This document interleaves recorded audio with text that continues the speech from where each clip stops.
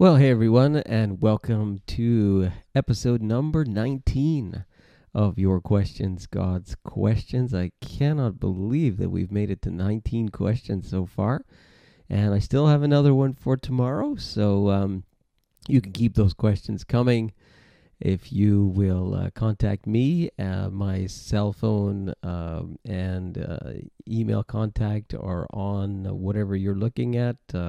Website citypointchurch.ca, Facebook City Point Quebec, and you'll find it all there, and you can reach out to me. For those of you who don't know me, my name is Joe Friedland. I'm the pastor of City Point Church in the city of Brassard, Quebec. We're currently doing everything online still, and look forward to meeting back at the Cineplex 1030 on the 20th of September, if all goes well. There has been an outbreak here in the South Shore of Montreal, or South Shore. We're 15 minutes south of Montreal. That you may have heard about on the news. But anyway, we are praying that we'll be able to meet in person again in the month of September. In any case, we're doing this weekday series, Your Questions, God's Questions. And today's question is probably coming from the message yesterday that you can also look up and watch or listen to. Again, we're on Podbean and Apple Podcasts as well. And I did talk about the fall in the Garden of Eden yesterday from the book of Genesis. And so a series of questions came up about the temptation and fall. And I'll phrase the question this way. It was really a series of questions. Who was tempted in the garden? Was it Adam? Was it Eve? Or was it both? Now, I know what some of you are thinking, oh, brother, a Garden of Eden? You know, Adam and Eve walking around in a garden, unclothed, and, talking snake. Okay. Pastor, I just want to tell you that that's myth, okay? That's mythology. That's not supposed to be taken literally. I would challenge that view. If you read the Bible, you will see that the way that account is written and presented to us, whether we believe it or not, is our business, of course, but the way that is presented is indeed as a historical narrative. It is not the author's intent, and according to Jesus, the author of the first 5 books of the Bible was Moses. It was not Moses's intent to have us interpret the fall and Adam and Eve and so on in an allegorical or in a mythological way. It was intended to be interpreted as a literal historical narrative. Now, there's all kinds of genres of literature in the Bible. Now, when we say we believe that the Bible is the Word of God, yes, but we have to interpret it. And there's some passages of the Bible and some books of the Bible that are not meant to be interpreted as literal historical narrative. The Psalms, for example, are not meant to be interpreted that way. The Proverbs are not meant to be interpreted that way. The Song of Solomon, the wisdom literature, there's a way of interpreting, and we look at the literature and try and figure out, well, what did the author intend? And so it's clear that Moses intends us to take this story literally. And if we follow the way that it's interpreted through the whole Bible, it's clear that the other authors in the Bible took this story as literal history. Even Jesus referred to it, at least in passing. He refers to the Genesis 2 passage, the two shall become one flesh. He refers to the beginning and the devil as being the father of lies. He was a liar and a murderer from the beginning. Paul refers to Adam. Paul refers to Eve. Jesus refers to the serpent in the book of Revelation. Even the tree of life is referred to in the book of Revelation. The tree of life is referred to in other places in the Bible. And the way that the thing was interpreted was clearly as a historical narrative. Now, we can fluff our arms and, in the air and say, well, they interpreted it that way, but that's not the way it's supposed to be interpreted. Well, I mean, we're supposed to interpret it the way the writer intended it, right? That's how we respect the literature. Now, if we want to, in our age of, scientific enlightenment and so on, we think we're so brilliant these days, say that, well, no, it didn't really happen, then okay, well, then Jesus, got it wrong, and Jesus interpreted it wrong, and Paul interpreted it wrong. I would rather respect the literature and respect the way that Paul interpreted, and certainly the way that Jesus interpreted it for us. Now, anyway, back to the question: who was tempted? Now, for this, you really need to actually read the narrative, because there's so many problems in the way people understand the fall of man and what really happened. And I don't know where we get some of our ideas, but some of the ideas we have are not from the scripture. So we did this yesterday on Sunday as well. Genesis chapter 2 and verse 15. This is before Eve is created. The Lord God took the man and put him in the Garden of Eden to work it and to take care of it. And the Lord God commanded the man, "You are free to eat of any tree in the garden, but you must not eat from the tree of the knowledge of good and evil, for when you eat of it, you will certainly die." So there's a clear prohibition from God to Adam not to eat of this tree, because somehow it opens up sort of a doorway to knowledge that he does not want Adam to have. But he tells him it is the knowledge of good and evil, and then Eve is created. The chapter ends, and we go into chapter 3, and we see the temptation. Look at it closely. Now the serpent was more crafty than any of the wild animals the Lord God had made. Again, you wrestle with that and say, well, what does that mean, crafty? You're talking about talking snakes? Well, again, Jesus mentions the serpent as the devil. So there's an image being used there. But the way that Moses writes this narrative is clearly meant to be interpreted as a narrative, a historical narrative. And so this here is the devil is doing the tempting here. It's not just some animal. This is the devil that is doing the tempting. He says to the woman, "Did God really say you must not eat of any tree in the garden?" So as we said yesterday, causing her to not trust God. And he's basically saying, brilliantly I would add, you cannot trust God, because there's a reason for this, Eve. And the reason is that he's holding out on you. So Eve says to the serpent, and again, the serpent is the Satan, the devil, the adversary.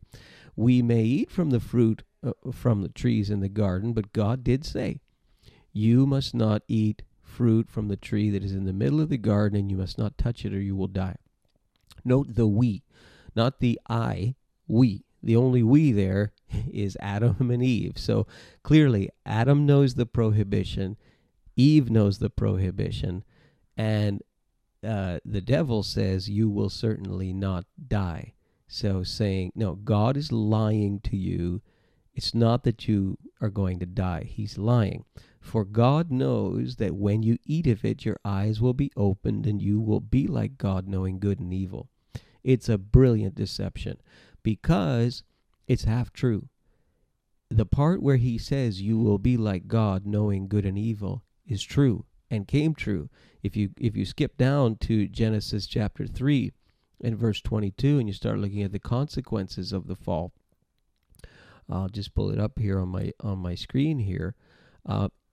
God says, the man has now become like one of us, probably speaking, by the way, about the Trinity, God the Father, God the Son, God the Holy Spirit. Knowing good and evil, he must not be allowed to reach out his hand and take from the tree of life. So he's banned from it, and live forever. So he is banned from this tree of life. There's a tree of the knowledge of good and evil, and there's this tree of life. Tree of life is referred to in the book of Revelation. And so this is a consequence, one of the consequences, but it's clear here. God himself says he has now become like one of us. So the temptation, the deception that Eve bought into is a brilliant deception, because it's half true. You shall not die. Well, they did die, just they started to die slowly, and we talked about that yesterday. Now the question is, was it Eve who was tempted or Adam? Well, it's clear that both of them were aware of the prohibition, but it is also clear that specifically the deception was to Eve. So she eats it, we're told in verse 6, and then it says, she also gave some to her husband who was with her, and he ate it. Now, was he the one that was specifically deceived? Well, technically not. The enemy is operating specifically with Eve there and deceives Eve, but Adam is no better, right? He was aware of the prohibition, and he eats the fruit anyway. Okay, so he can't pass the buck. Then they realize what they've done. Their eyes are open. They have shame. They cover themselves, and then there is this dialogue between them and God. And look what Adam says in verse 12. The woman you put here with me, she gave me some fruit from the tree, and I ate it. I mean, as we talked about yesterday, hey, Adam, didn't you know the prohibition before? It was only there in chapter 2 before Eve was even created, right, out of your rib. Didn't you know? So he can't really pass the buck there. And then God says to Eve, what is this you have done? And she says, the serpent deceived me, and I ate. Now, the question often comes here, who was tempted? But a more difficult question is, who was deceived? Because Paul, when referring to this in 1 Timothy, I'll pull it up here on my screen, 1 Timothy chapter 2, and verse 9, he says, Adam was formed first, then Eve, and Adam was not the one deceived. It was the woman who was deceived and became a sinner. Now, you've got to read this whole thing in context, and that's a question for another day, the way Paul is talking about women here in this passage. But he does state it was Eve specifically who was deceived. Now, that's technically true, right? Even Eve says that. The serpent deceived me in the book of Genesis, and again, chapter 3. So, who was tempted ultimately? Well, both of them. I mean, you see Paul refer to Adam as the one who brought sin into the world in the book of Romans, right? But in 1 Timothy chapter 2, you see Paul, it almost looks like he's pinning it on Eve, but that's a question for another day, what he's saying to women in 1 Timothy chapter 2 there. But the point is, both of them were tempted, both of them were aware of the prohibition, and both of them ate the fruit willingly, knowing that they were being disobedient to God. It was a brilliant deception on the part of the devil, and one that any of us would have fallen for. And a lesson for us is that the lies of the enemy that we talked about yesterday are extremely clever. He is not to be trifled with. He is extremely clever, and he often hides those lies in truth. So there's half-truths there, but there is ultimately the foundation is a lie. So Jesus, again, calls him the father of lies. When he lies, he speaks his native language, but he has a way of making it look real slick.